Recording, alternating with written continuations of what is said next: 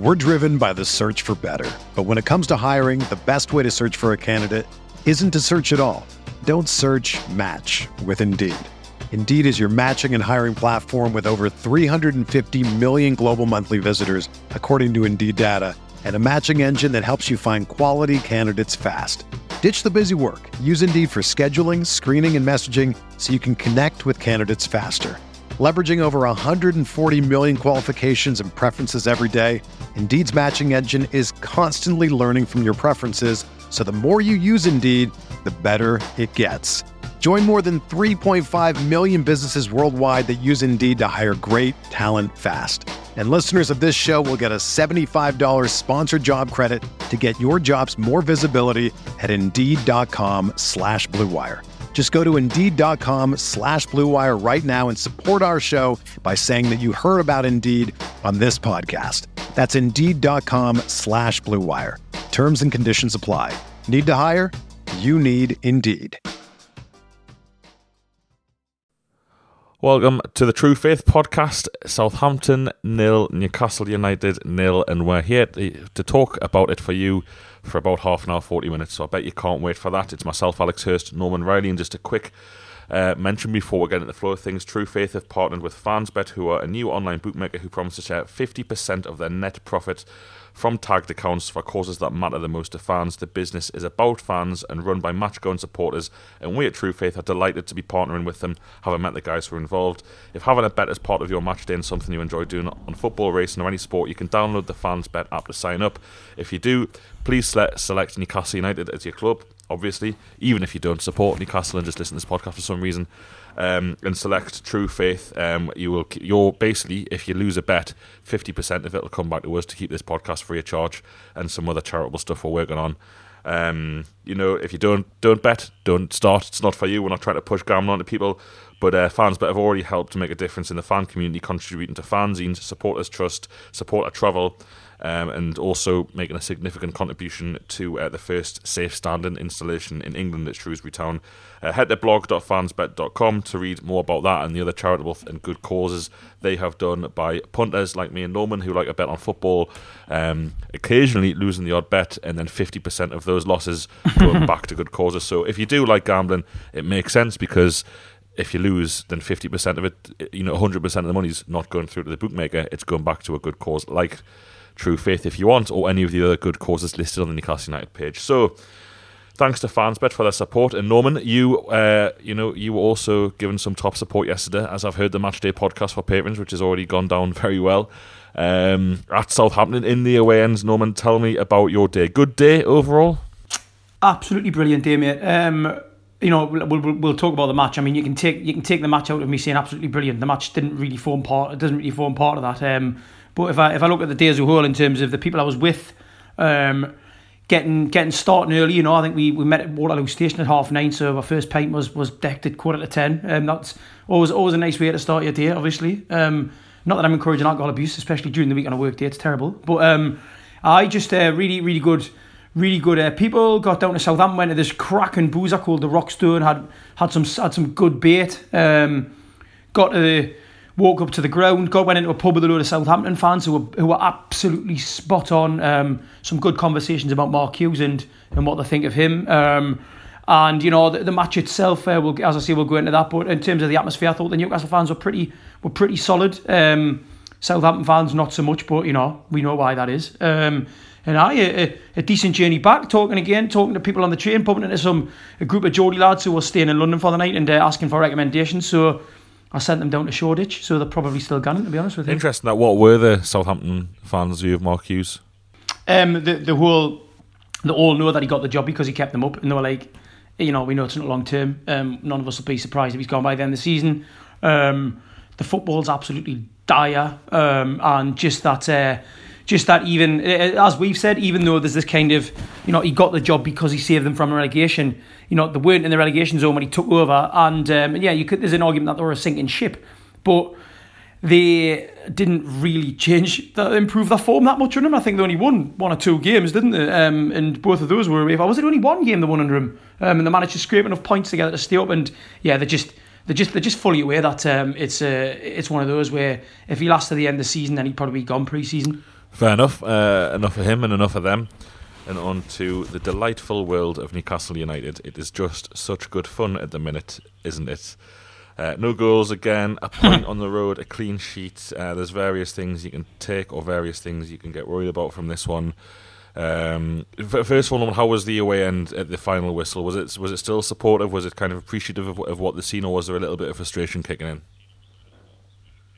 I don't recall any frustration. I think the vast majority just headed straight for the exits, which is understandable. I mean, that's preferable to standing there and booing, that's for sure. But the fans who stayed behind, the way that the players came over, Rafa came over, there was a lot of kind of hands up in the air, applause, supportive singing, and I think as as we go into Rafa after the match, kind of alluded to the fans understanding the situation that we're in, and I think yesterday was a good display of support, and also there was quite a lot of passionate singing as well. So I didn't pick up on any negativity whatsoever.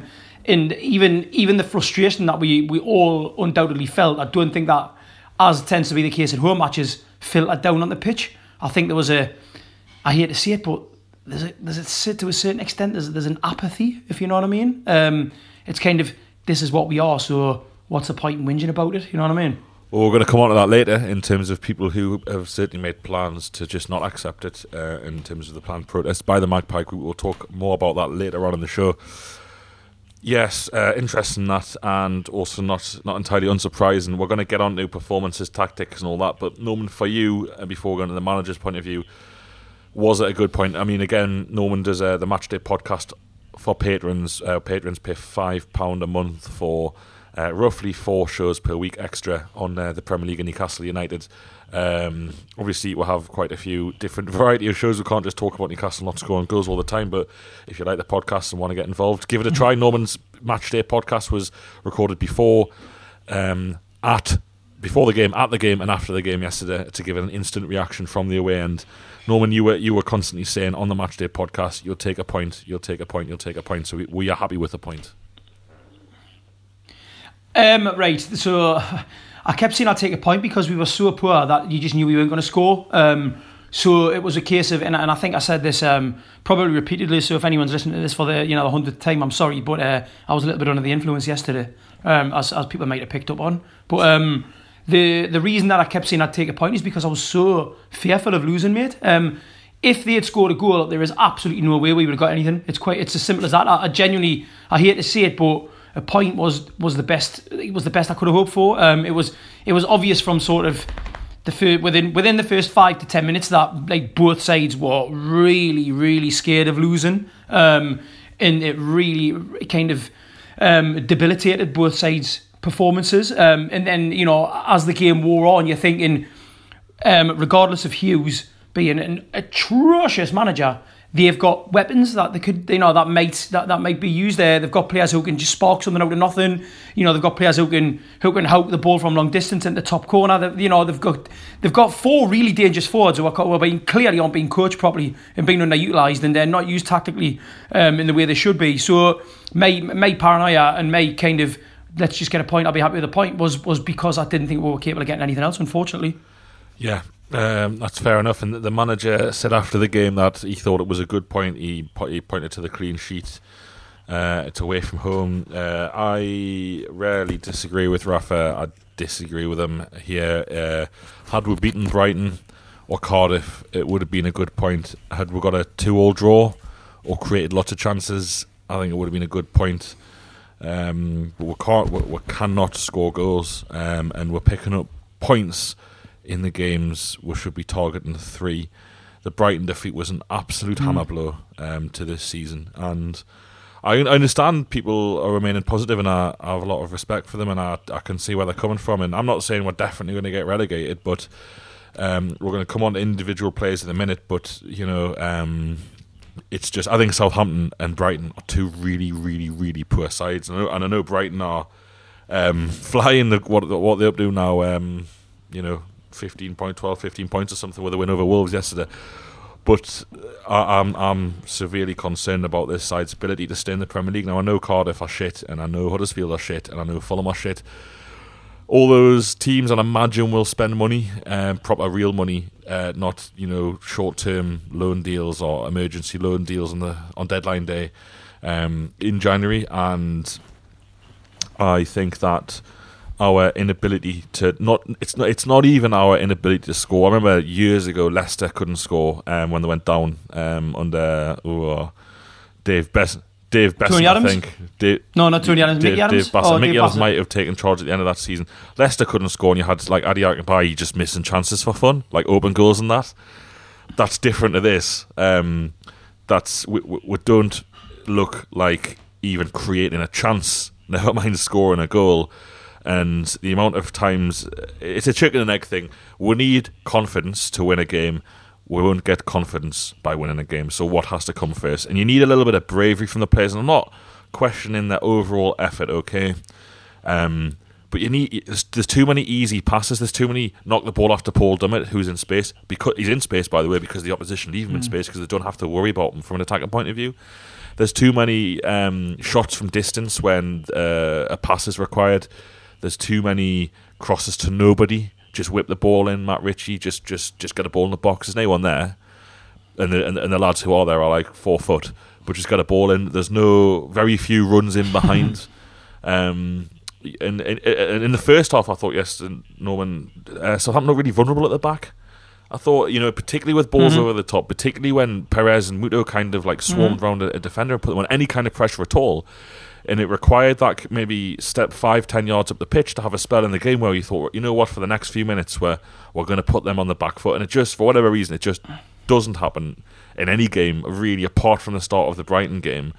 And as soon as we get, I've heard arguments, we'll talk about this maybe a little bit for next week, about do we go all out against Watford or do we try and nick one in the second half? Well, I don't think we can nick a goal. I think the longer the game goes on without us scoring, the longer...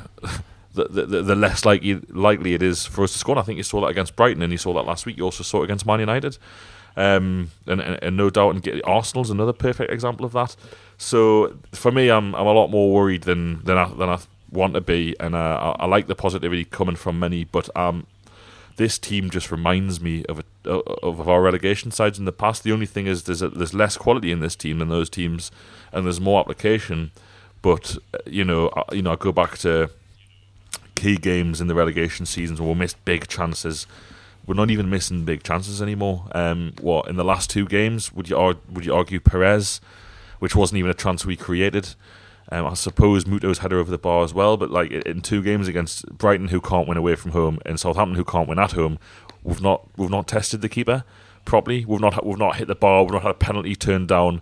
We just look like we are treading water and trying to stay afloat, but no one really believes it. I don't think the manager really believes we're good enough. I certainly don't believe we're good enough, and I don't believe the players think we're good enough. I mean, I sat in front of Lee Charnley a few weeks ago at the fans forum who said that the players believe that the squad this season is better than last season. Well, why don't you ask them again, Lee? Or was that just something that was a convenient soundbite for the night to try and mask the total ineptitude of you and your boss in terms of running this football club? Rafa, after the game, thought it was a good point. Like I said, Norman will normally keep the Lord of the Rings analogies for patrons, but not that they're remotely popular. But at Helm's Deep, when Legolas is kicking off saying look at all these, man, we're going to get smashed, and then King Theoden's we're gonna beat these, be fine. And Legolas is like, what are you on about? And he's like, well, I have to say something. I were going to get smashed, but we may as well pretend, keep spirits. I feel like that's Rafa at the minute. And he's just saying these things in press conferences because what else can he say? He can't go out there and say, yeah, we're really up against it, or I'm really worried. He said before the Southampton game, he was convinced we were going to go and win the game at Southampton. Well, we didn't. We didn't even look like winning, and Southampton are fucking shit. So that's me being very negative, Norman. Do you agree with any of that, or are you a little bit more positive than me?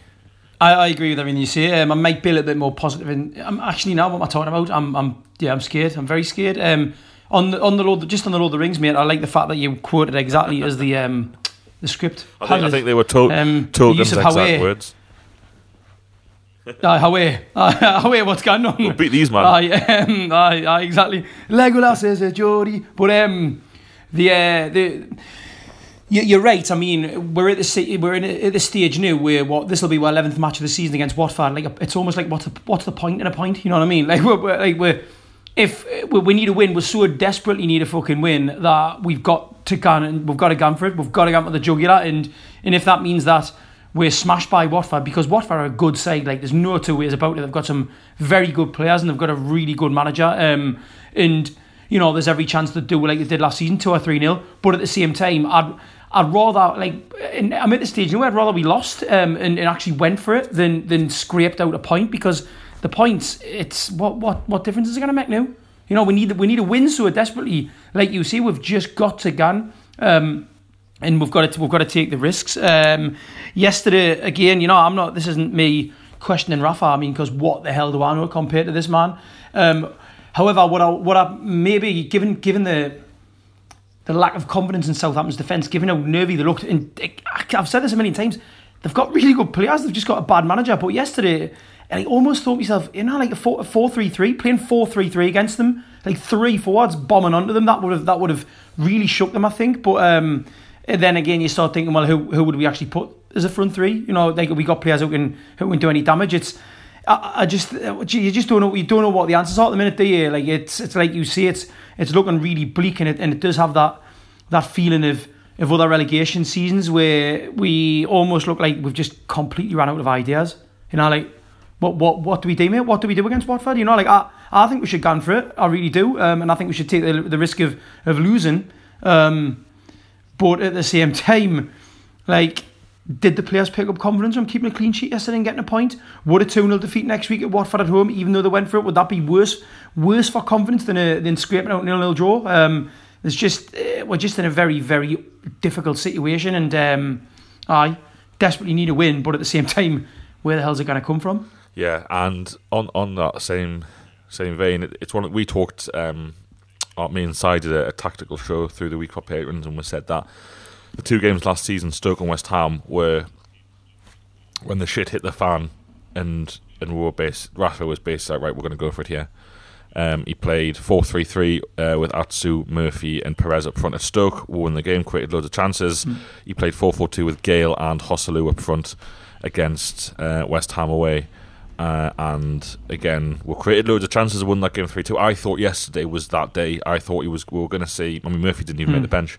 I thought we were going to see a far more attacking side, and Rafa can only deal with the tools that are available. And you know, this is like almost blasphemous, but if we're going to continue, particularly at home, to just hoy balls in the box relentlessly, you may as well play Hosselu, because he is a good header of the ball. No, he's not good at much else, but it's like that was I mean, I couldn't have done the Brighton podcast, the post-Brighton podcast, if we'd won 5-0, so it wasn't a case of not doing it because we got beat. But I really wanted to say, and then I think Adam and Ben did touch on it, that the tactics at home to Brighton just seemed completely at odds with the team that were on the pitch. And we've mentioned it loads of times. You've got Shelvey dropping deeper and deeper and deeper, picking the ball up from the back, from the centre-backs, which is bad. That's pretty much a reaction to Lejeune's absence and trying to force things. Shelvey needs to be in the opponent's half of the pitch doing damage, not next to our own centre-backs. And then Diarmé, whose simple job last season was to stop counter-attacks and win the ball and play it to Shelvey, is being found out more and more as not a very good footballer in terms of his ability on the ball. So there's all sorts going wrong. A win can fix everything. That's important. If we go out and beat Watford next week, then you know everyone's happy. We're going to Bournemouth, we'll beat them, and then all of a sudden you're like 14th, and etc. etc. So it's not the end. There is definitely scope for this to turn around. We've got the best possible manager in the world, in my opinion, to be able to do that and get that out of those players. But there is going to be a point, and it'll be interesting when it comes, when we get to West Ham away next year. When West Ham away in the relegation zone, and Rafa was like, right, fuck this, we're going to have a right go. Obviously, West Ham being ridiculously open and bad was a big help, whereas Southampton, you know, for all Mark Hughes' comments about Newcastle playing defensive, which we were, he's not wrong, and playing for a point, I also agree with him. I thought Southampton were really negative for the first 70-75 minutes before they really started getting men ahead of the ball, and it was very much a case of if he'd lost that game, he may have lost his job. But again, Southampton hadn't scored now in 5 games. They haven't won at home since November 2017, and if we can't go and create a chance against that, That's what concerns me the most, and it doesn't mean I definitely think we're going to get relegated. But Norman, here's the real thing for me. Say we're finished 17th, how would you feel? If Rafa guns, well, if there's no if about it, is it? He's gone at the end of the season. How would I feel? I don't know, mate, because what would next season be? You know what I mean? We finished 17th. That's the thing. What's next season going to be? Rafa gone? I know, it's almost like, well, it's almost there's nothing. I've got no thoughts on either way. It's almost like, well, if Rafa's gone and we're going into the championship, then so be it. You know what I mean? Like, so be it. He keeps us up. Ashley gets another season in the Premier League, gets the money again, puts in a Patsy as a manager because obviously, you know, he's realised that he can't have somebody with the individual personality and determination of Rafa Benitez in charge. He needs a Patsy. So we'll get one, and we'll struggle next season, and we'll limp on, and we might finish 17th again, or we might get relegated. That's the future under Mike Ashley, mate. So how would I feel? I'd feel right now, like almost bereft of emotion. That's you know the what thing I mean? for me. It's like, yeah, I mean, a lot of people tweeted me last night when I said on both platforms, me at TF Alex 1892 and at TF Weekly Pod, that I said it wasn't a decent point, and people quite rightly commented saying, you know, what Rafa said, and we'll stay up and think we can stay up. It's like, that was last season. That was last season, thinking we can stay up.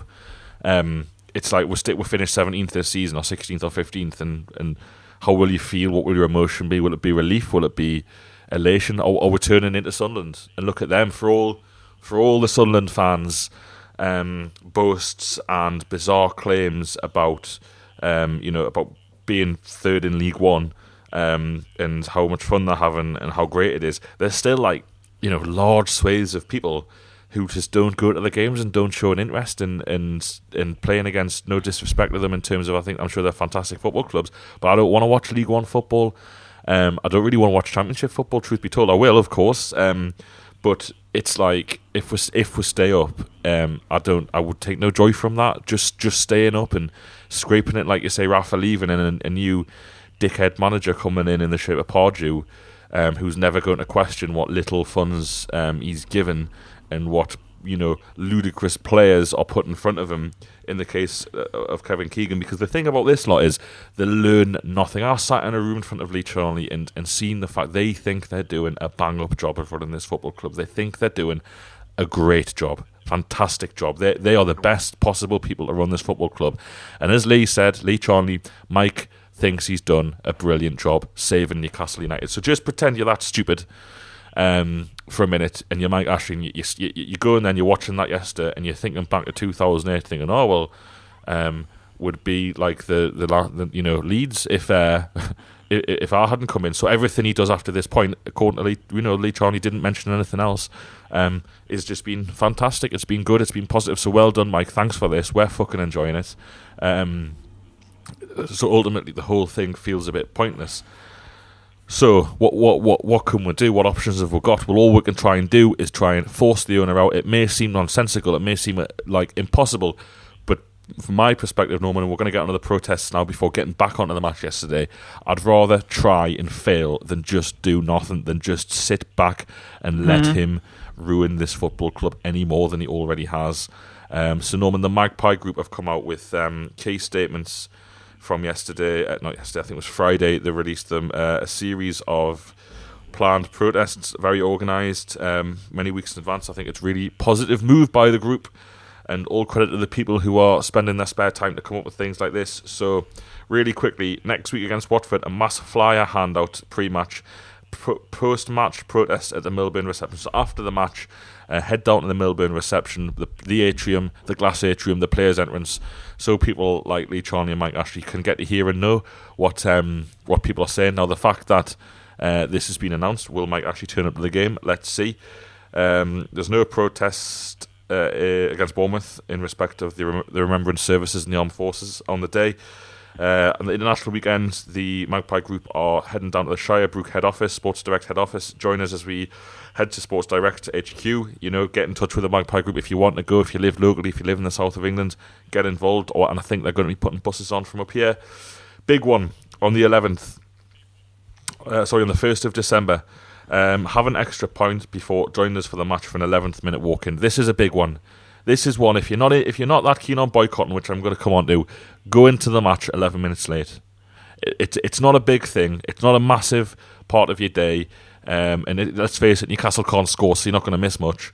And it will send a message out visually to the world. There's the argument that the Premier League is beamed into 1 billion homes on a Saturday around the world. Those people don't really, potentially, some of them don't really know exactly what's going on or who Mike Ashley is or what sports director, but they will recognise empty seats at Newcastle United because it doesn't happen very often. Joint protest at Sports Direct in Liverpool against Everton, and then the big one, which I'll come back to, a total boycott against Wolves, and then the 22nd against Fulham, Northumberland Street protest, Strawberry Place protest, Milburn Reception protest, and another joint protest against Sports Direct in Liverpool on Boxing Day. So Norman, the two big ones there. My simple questions to you before I get your thoughts. Are you going to be walking in to West Ham 11 minutes late, and will you be boycotting Wolves? Aye. And why is that? Because it feels like I'm putting up a fight as a fan of this football club against a regime that is just utterly abhorrent. And he's just been allowed to get away with it for 10 years. And I know there was the big protest against Spurs a few seasons back. That did seem to spur him into action pre-season. Getting McLaren was a mistake, but there was quite a bit of money spent. And if anything, I hate seeing it, but I just don't see Ashley going anywhere for a while. But this action, even if it makes him spend money in the January transfer window, it's achieved something. And as you say, with the Premier League football being beamed all over the world, empty seats will go down.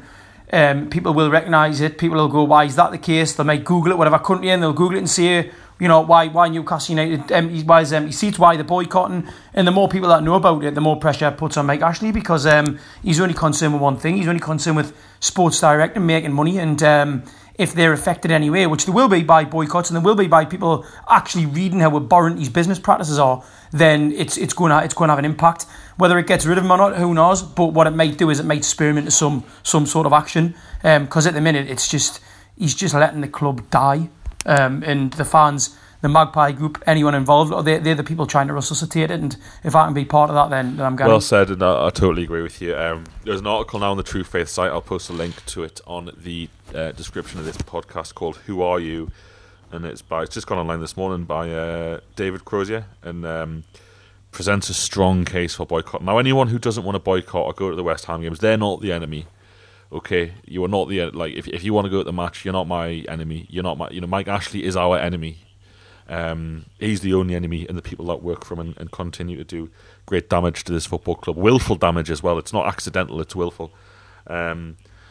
But I don't want to see fellow supporters abused or criticised or whatever. You can speak general terms about supporters, but I'm not going to ever look someone in the eye and say anything negative to them because they want to go and support their football team. However, there's a great line in this piece by David, and it says, if you go to the match on the 9th of December 2018, you will be saying, I'm with Mike. I cast my vote for your manifesto, Mr. Ashley. 11 more years of this, please. You won't be back in black and white. You'll be red and blue. And he makes the point, nearly everyone has missed a game because of a holiday, a wedding, illness. The club is now ill. It needs our help. Newcastle United has a cancer at its heart, a dark tumour slowly killing it. How can you literally sit there and do nothing? That's David's words, and I think they're quite hard-hitting words, but I get where he's coming from. And I just feel if you support Newcastle United, if you want Newcastle United to be what it's supposed to be, you won't go to that game on the 9th. Sorry, don't go to the game on the 11th either. That'll do because there is no game. But it's now or never, and we've got this manager who 99.9% of the fan base has come together for and continues to spend money for in terms of the money we put into this football club, and to have this chance as a fan base and let it go because for whatever reason you've never missed a match or you like supporting the team or it's your daily routine or whatever like that, I would plead don't go to the match on that day and go in late against West Ham. And maybe it is pointless. Maybe the naysayers who have never organised anything in their lives are right.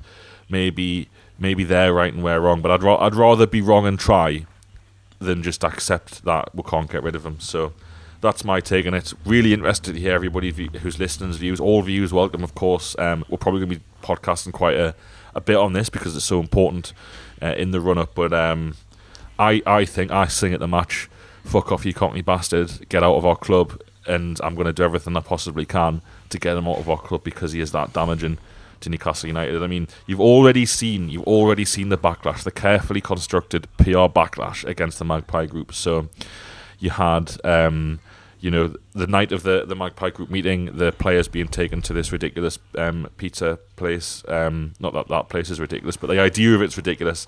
And then, Magpie Group have released that on Friday this morning through Lee Ryder, who seems close to the club. There is a story that Rafa Benitez, who, let's not forget, was already offered a contract in the summer, but has been offered a new flexible contract.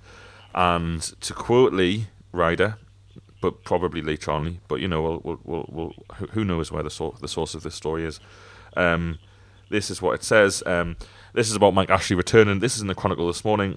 His return to the scene at Newcastle is understood to be down to his own personal desire to improve the relationship between himself, Benitez, Charnley, and the squad in general. Horseshit. I don't have the words for that paragraph. I think the Chronicle should be embarrassed about printing that. And that you can print it, but with a fuck off massive caveat. Because Newcastle United, remember, Lee Charnley, fans forum, you've all read the minutes, I was there. The club tried to break its transfer record 3 times this summer, allegedly, according to them. 3 times they tried to break the transfer record, and we ended up with Rondon on loan, Mudo, Shaw. The club tried to break its transfer record 3 times. So how about, Mike, you stay away from the matches. You're not welcome. No one wants you there, as you know, because 49,000 people stood stand up if you hate Ashley against Leicester, and you thought it was really funny. Don't come to the games. Sell the club, and if you can't sell the club or you won't sell the club, just give the manager what he wants and sign some really good footballers in January. Fuck off with your articles in the Chronicle and your ridiculous contract offers and your PR and your spin and all this bullshit.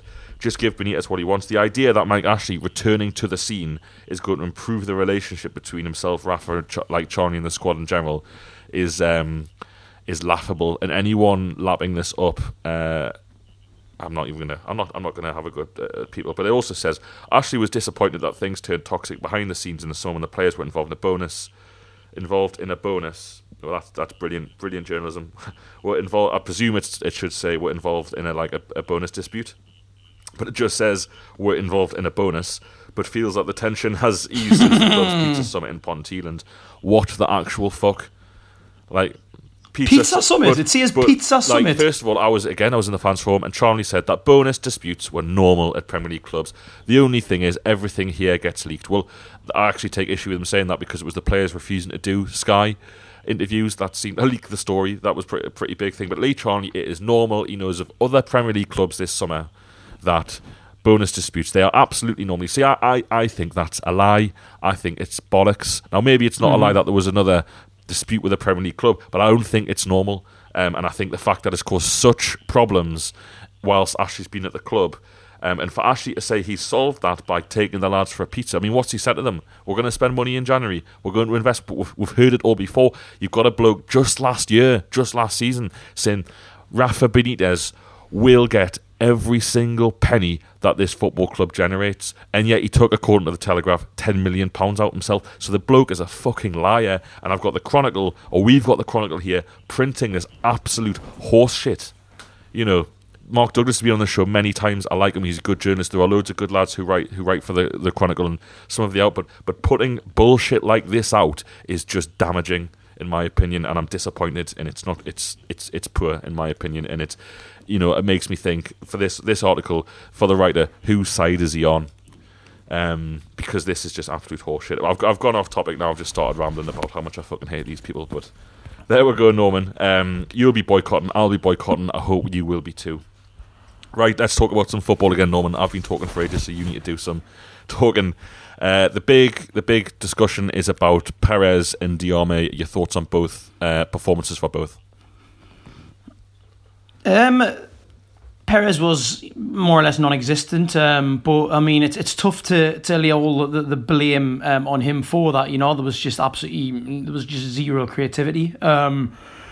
It's not like Perez can just magic things out of thin air when he's not even getting the ball at all, which is pretty much what happened yesterday. And a lot of that's down to the fact that, as you've already mentioned, Shelvey's having to sit so deep that it's stifling his creativity. Then you've got Diame, who I don't think was particularly poor yesterday in doing what he can only do, which is break up play, win tackles. That's it. That's his game. There's nothing else to it. There's no kind of creativity there. He's not gonna skin a player. He's not gonna hit an outrageous shot. He's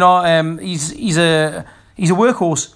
He's what I suppose years ago would have been called a water carrier and nothing more. And that's just that's more a damning indictment of the regime you've just so eloquently dismantled. Not investing in players of quality that can create chances, that can do more than just run box to box tackling people. We actually looked better when Key came on, and I really want to see Key start against Watford alongside Shelvey. Key not only offers the physical presence of Diame, he can also pass, and he can play short passes. He can play football alongside Shelvey, and he can play really good long passes. I think he's just a better footballer than Mo Diame, and he's there, and he needs to be given a run on the side as far as I'm concerned. Perez, again, Watford at home. I'd rather see. I still think there's an argument that Perez is probably the best finisher at the club, but he's just got zero confidence at the moment. So I think he needs to be taken out the side, and I'd go for, as you mentioned, as we spoke about in the preview, I think possibly Kennedy in the number 10 role with Ron Dunn up front, or Muto in the number 10 role with Ron Dunn up front. That's what I want to see against Watford. I think the change needs to be made. I'm not saying that this is all the fault of Diame and Perez, their poor performances or the non-existent performances. I just think they've got zero confidence, and we need something new. And I want to see Key in there, and I want to see a new front two. Simple as that. Fair enough. What's happened to Perez? Why do you think where's the player from February to May last year gone? But we know that there's a number of factors. He's not playing up front with a player in Dwight Gale who just opened up so much space for him. Almost to the point where Gale was so busy occupying centre halves and fullbacks with his kind of flank to flank running and his movement that Perez was almost forgotten about, and that's where he did his damage. He's ghosting in behind players into the space near post finishes, and that space just isn't there for him anymore. So obviously that's affecting his confidence. The fact he hasn't put the ball in there, the fact he's not really getting any chances. Yes, the Brighton chance last week, fair enough, but that came more from a mistake than anything we created in particular. It came from a Ryan making a save from a long range Shelvey shot, so it was a kind of instinctive as opposed to well crafted chance. Also, you mentioned it before, we're going through the same kind of arguments. Lejeune not being in the back, meaning that Shelvey's sitting too deep, meaning that there's nothing kind of happening in a 40-yard space between probably sort of 35 yards out from our 35-yard line to the edge of their box. It's like a no man's land. It's like we have got nothing in there. There's nothing happening because Shelvey's having to play so deep.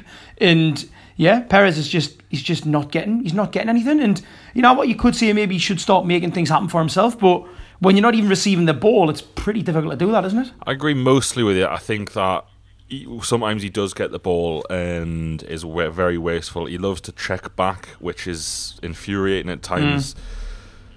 There was a time at Old Trafford, I think, we're possibly 2-0 up or 2-1 up just before they equalised, and he did check back and he rinsed whoever was Luke Shaw maybe. And then rather than just hitting the ball across the face of the box, he tried to nutmeg Chris Smalling, and it was just like, it's too much. And he seems a little bit muddled about his role in the team, and unfortunately, I think he's got to be dropped. I like him as a player, and he's good in the box, but there was a time yesterday in the first half when we managed to break on them on the rare occasions in the game, and he took about 3 touches before playing the ball out to Kennedy, and by the time he'd done that, Southampton had retained a little bit of defensive shape, and it's just like, either fucking pass it first time, so Kennedy's got as much time and space to like continue that run, but it was a shit pass, and Kennedy came inside and hit a defender with a shot, and it was just like, I don't think he's there mentally at the minute in terms of his role on the pitch. And I agree. Almost like last season, I think he was dropped for that West Ham game.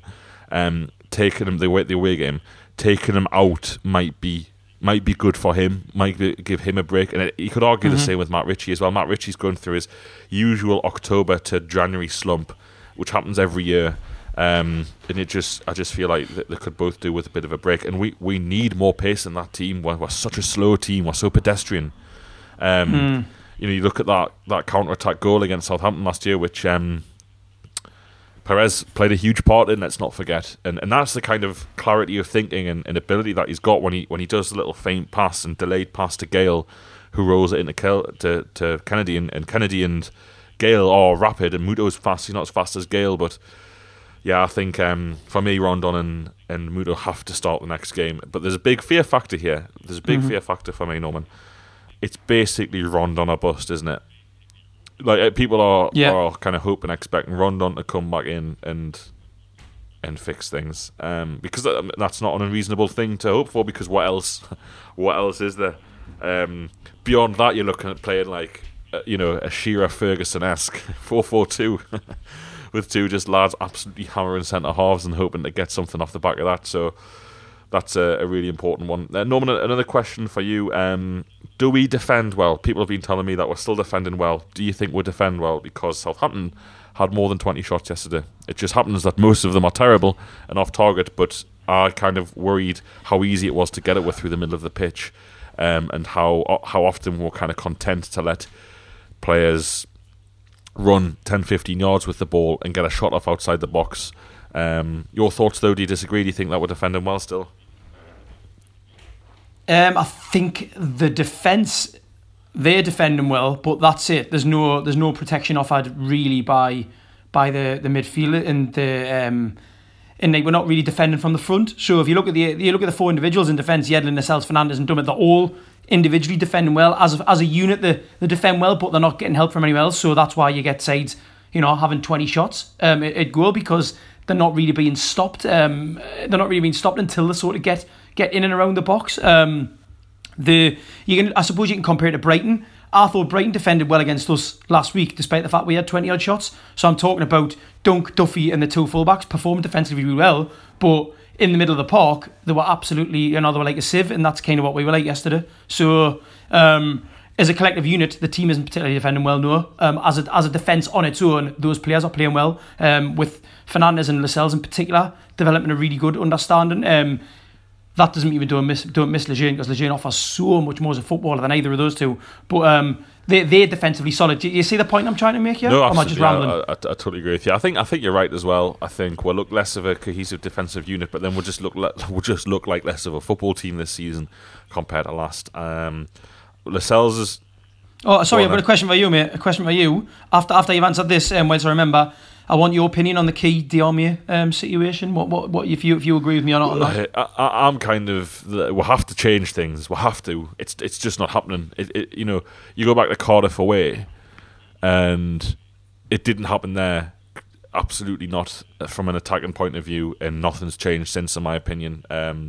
Brighton was a little bit better, but Brighton are shit away from home. So yeah, I definitely think that we'll have to try different things, unfortunately. So I would absolutely give Shelvey and Key a game against Watford next week. I also think Key played well against Chelsea in that game. The one we're unlucky to lose at the end. But do I think that Key and Rondon are going to turn this team from a team that can't even fashion a chance from open play? No, I don't. Particularly, it'd be interesting to see how we'll play against Watford, though, because Watford will have a lot of the ball. They're in good spirits and good confidence. I was expecting to see a rapid counter-attacking performance yesterday that I didn't get, though we did do that at Manchester United in large parts. So, yeah, I'll play Key. I would try it. Personally, I would, away from home, I would just be packing the team with pace, in terms of I'd be playing Kennedy, Muto, or Rondon. Or you could even play, Kennedy, Murphy, Muto, Rondon. They're all good options for a front three, like a 4-5-1 or a 4-3-3, 4-5-1 out of possession, 4-3-3 when we've got the ball, and really try and push teams back. That's just me as a fan, frustrated that I've not seen Newcastle have a shot on anger for like 6 months. So, I think this is the worst ever start to any season, I think, in the club's history, possibly, or the worst start since the 1898-9 season. So for me, I'm just all for trying different things.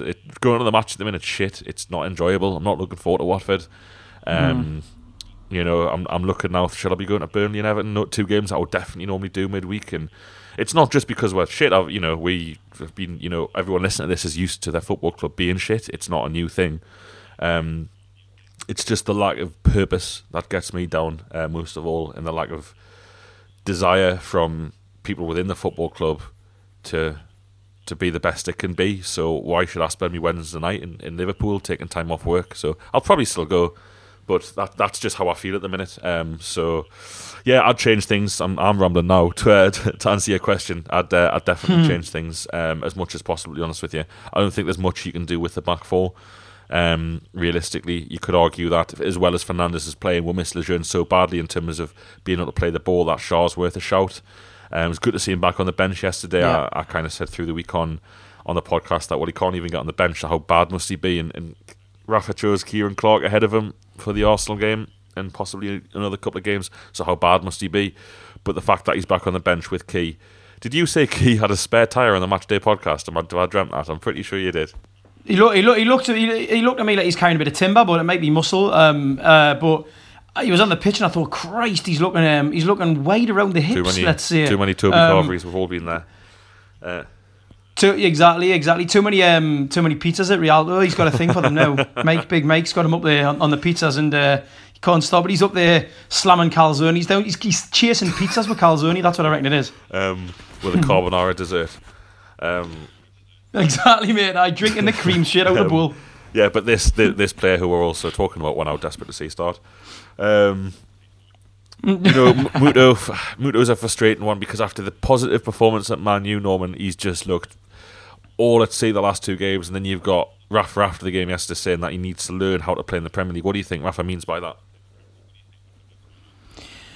I think it's exactly what it is. He's a player with talent, but he's played his whole football career in Japan and then a couple of years in Germany.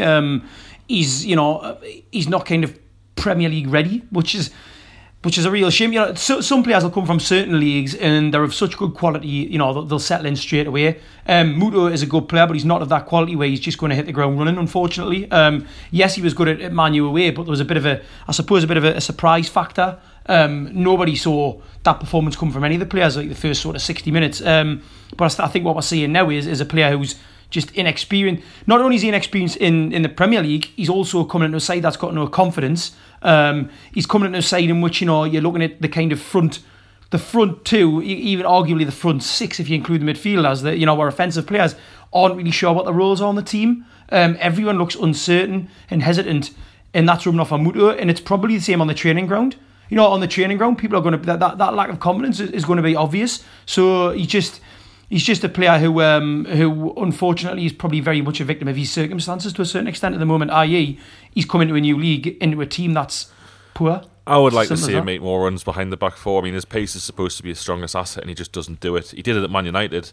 There was a couple of times against Brighton where Shelby kept looking up, and there was just no one making any run to try and push their back four back. And I think once or twice Kennedy, he did this at Palace as well when Rondon was kind of walking around for the first half injured supposedly, where he just kind of plays the ball anyway to kind of try and make a point. I honestly believe he does that, where he's just like, look at you're supposed to run onto that ball, that's the idea, and then we'll win a throw in, or Perez can compete for the second ball.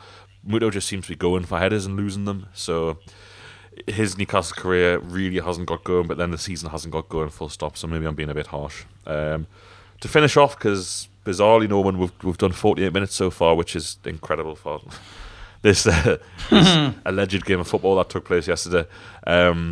just really quickly, I forgot to mention earlier on the protest stuff that Rafa was asked after the game about the protests, and he quite obviously said that he needs the fans in the stadium for 90 minutes. I think it's a really disingenuous question to ask him, certainly now, because what else is he supposed to? He was supposed to say, I back the fans 100%. They should protest against this football club.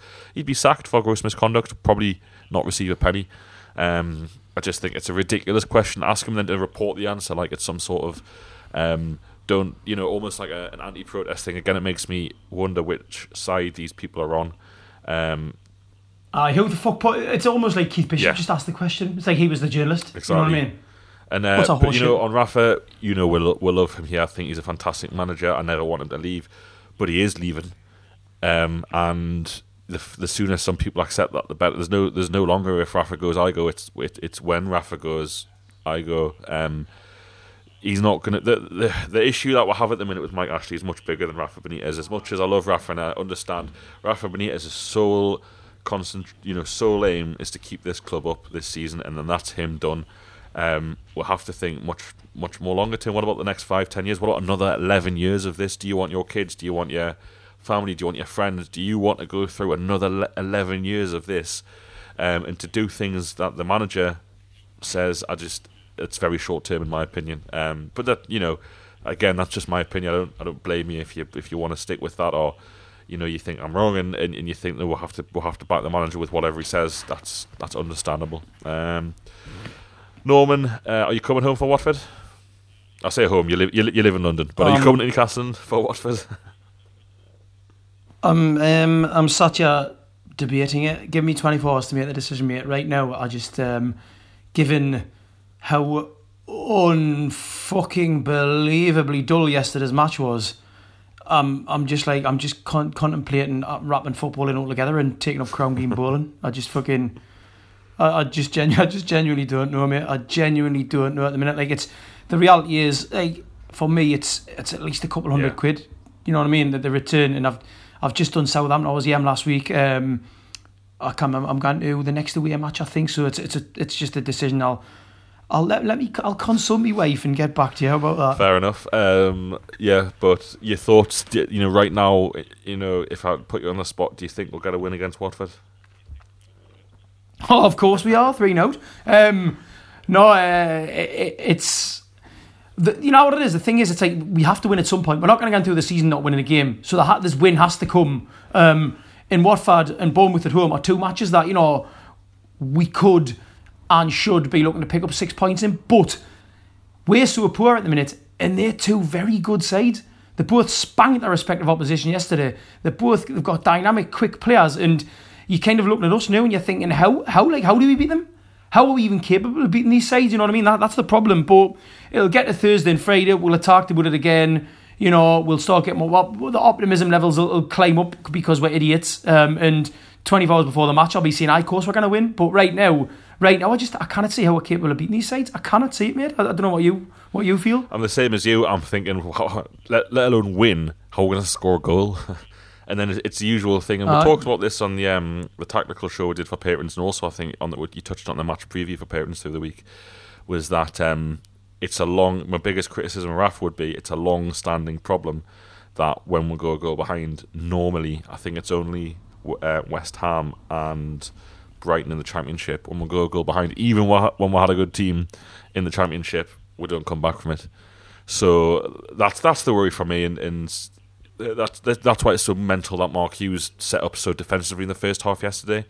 If I'm Brighton or Watford, or if I'm either of those managers, I'm saying get into these early fucking doors, because you get a goal, they're not coming back from it. And I don't know how to counter that, and I know that the stadium will be nervous if it's 15 minutes in 0-0. Never mind 75 minutes in 0-0 or 0-1 or 0-2, and you look at Leicester's struggles this season. Obviously, it's a horrible thing that's happened last night with Leicester City, and I'm sure the thoughts of everyone listening are with the families of the people affected. But Leicester's season performances, they literally strolled to a 2-0 win at St James's Park, and I think Watford and Bournemouth are both better than Leicester. So I'm not confident, but a couple of pints before the match. I don't think we've done a match preview this season. for patrons that we've not predicted a winner. So obviously as the week goes on, something just happens. There's like a chemical reaction in the brain, which is just like, we'll beat these, man.